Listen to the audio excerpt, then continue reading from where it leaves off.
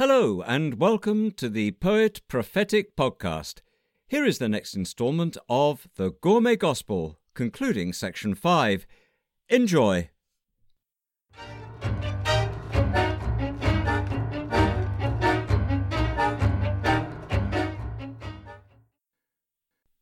The Laws of Men. Quotes.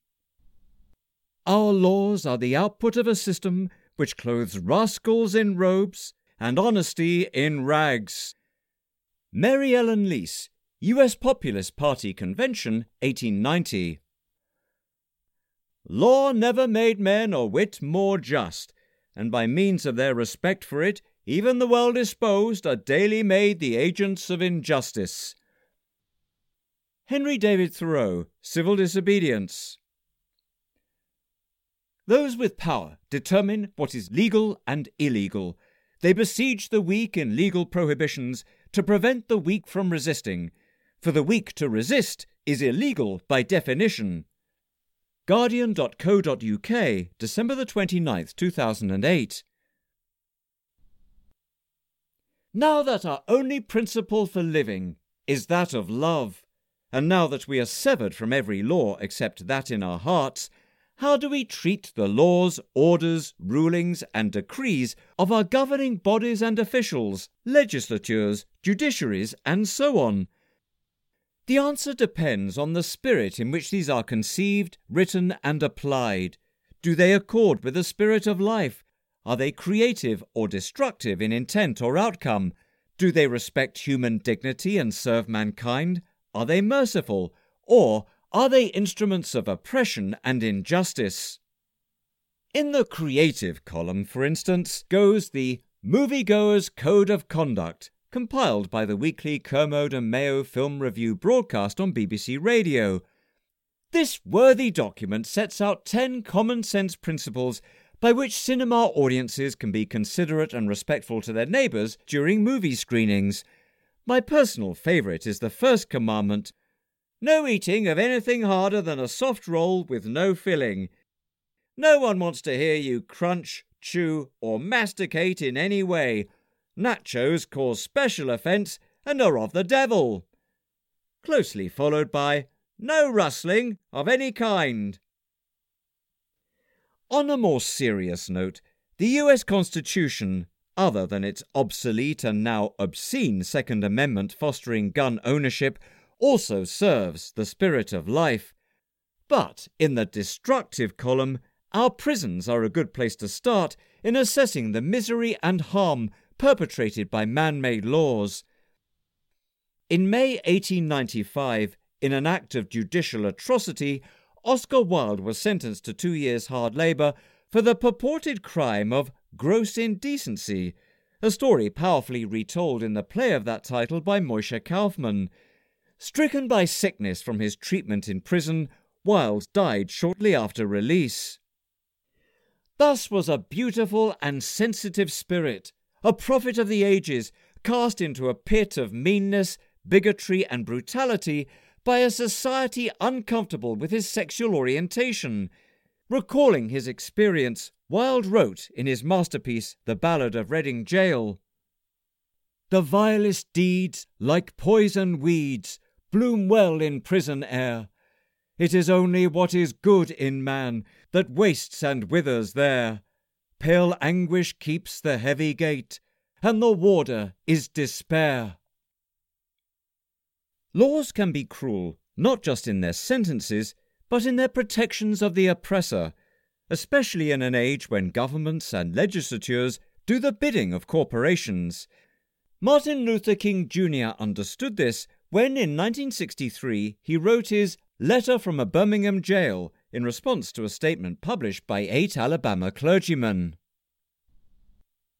"You express a great deal of anxiety over our willingness to break laws. This is certainly a legitimate concern, since we so diligently urge people to obey the Supreme Court's decision of 1954 outlawing segregation in the public schools. At first glance, it may seem rather paradoxical for us consciously to break laws. One may ask, how can you advocate breaking some laws and obeying others? The answer lies in the fact that there are two types of laws, just and unjust. I would be the first to advocate obeying just laws. One has not only a legal but a moral responsibility to obey just laws. Conversely, one has a moral responsibility to disobey unjust laws. I would agree with St. Augustine that an unjust law is no law at all. An unjust law is a code that is out of harmony with a moral law.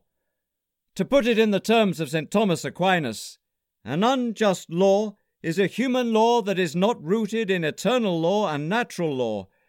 Any law that uplifts human personality is just. Any law that degrades human personality is unjust. All segregation statutes are unjust because segregation distorts the soul and damages the personality.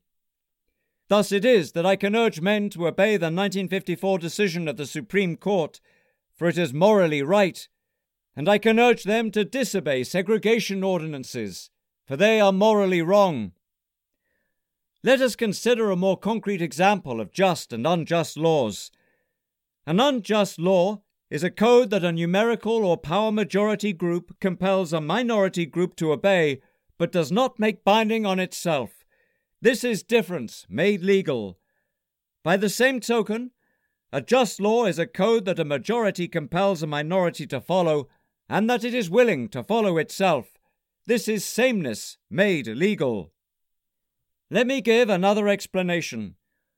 A law is unjust if it is inflicted on a minority that, as a result of being denied the right to vote, had no part in enacting or devising the law.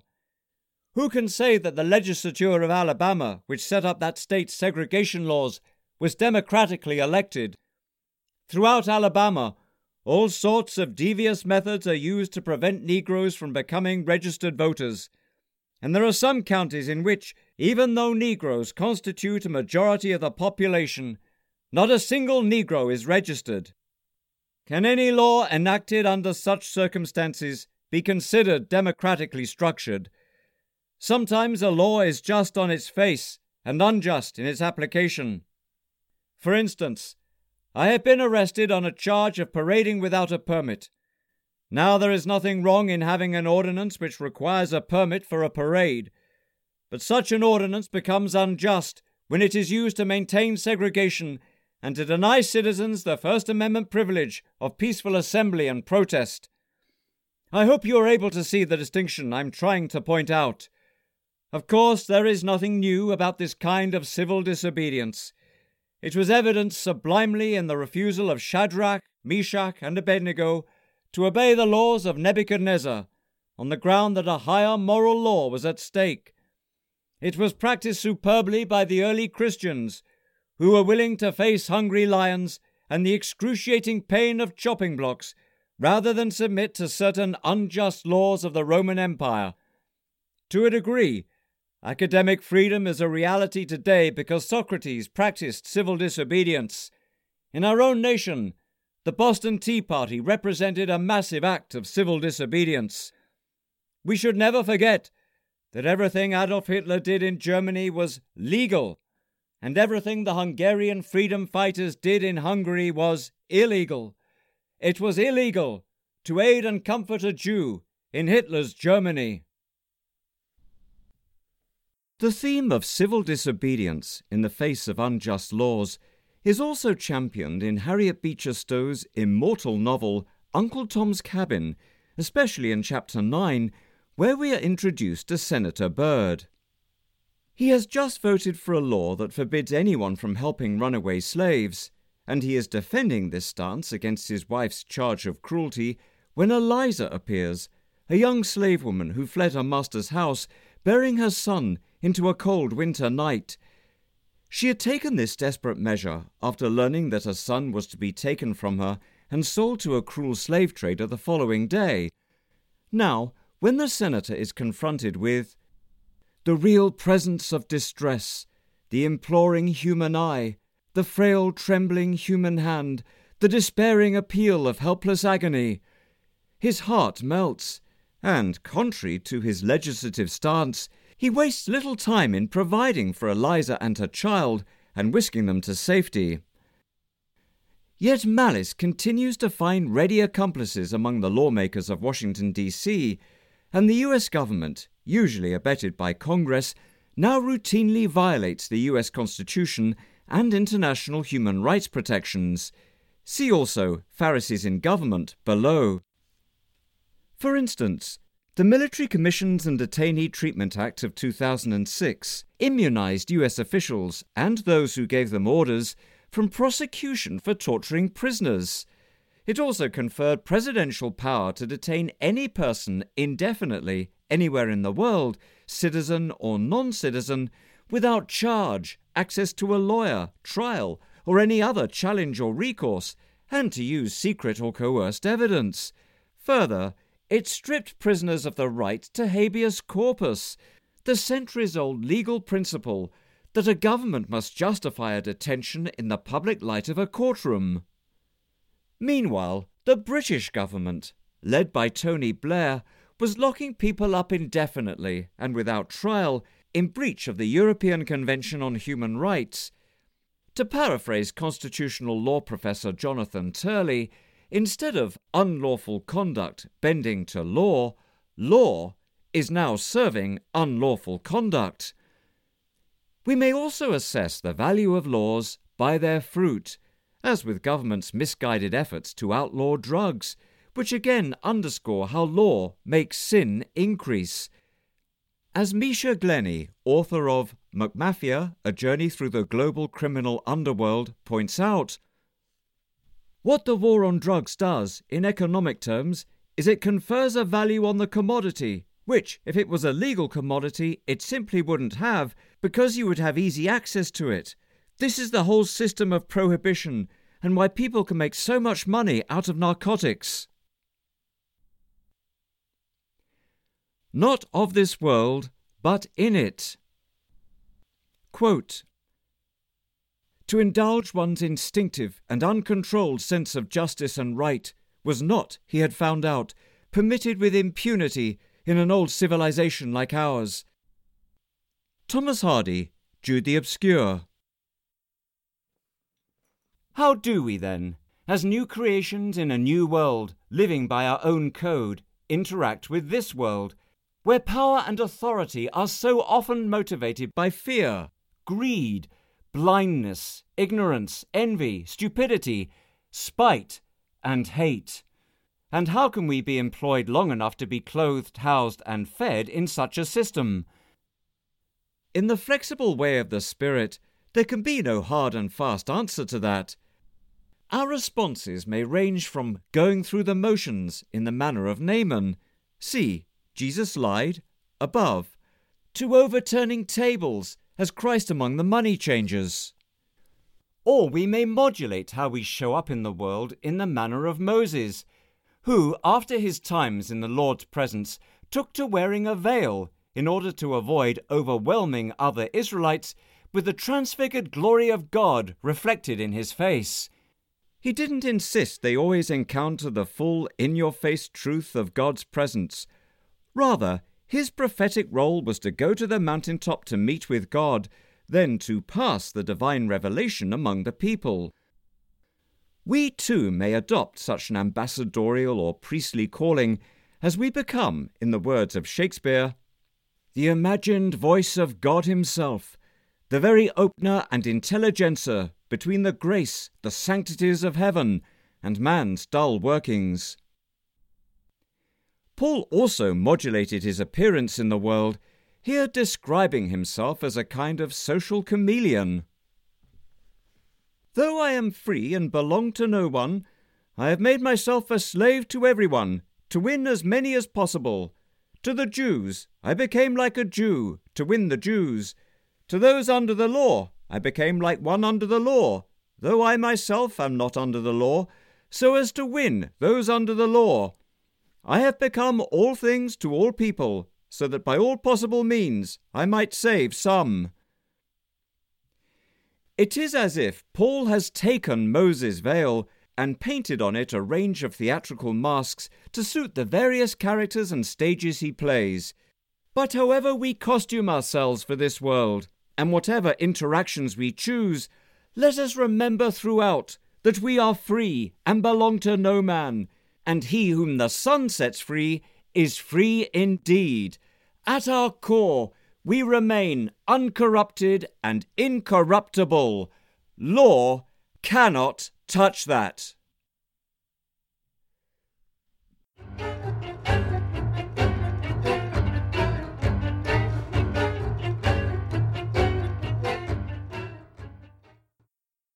You've been listening to my audiobook recording of the Gourmet Gospel, and I'll continue releasing the book in installments over the coming months. The ebook is free until the end of April at most retailers, and you can find the links to get your copy by going to my website, poetprophet.com, where prophet spelt Prophet. Before I go, here's the latest from my Verses Empire series. Get it? It's a homonym.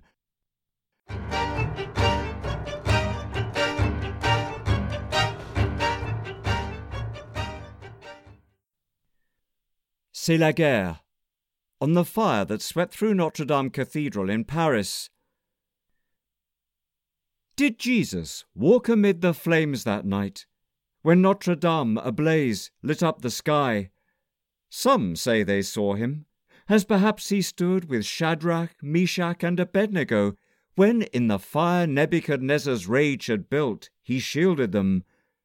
No element can touch the word of God, nor life nor death, for love's stronger than death, nor present, future, nor war's quick fire, nor anything in all creation, depth of crypt or height of spire.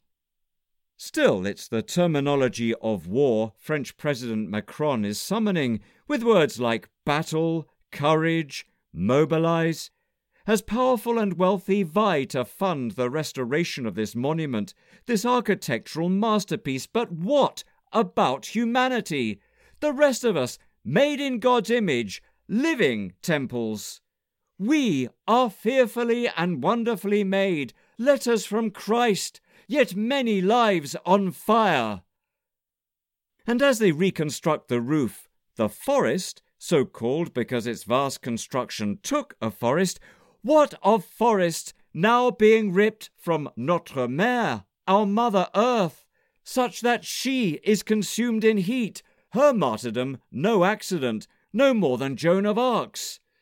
Man rallies to rebuild his Babel towers, and talks of righteousness in cloven tongue, plucks relics from the flames, but hears not him who wore the crown of thorns to heal his sin.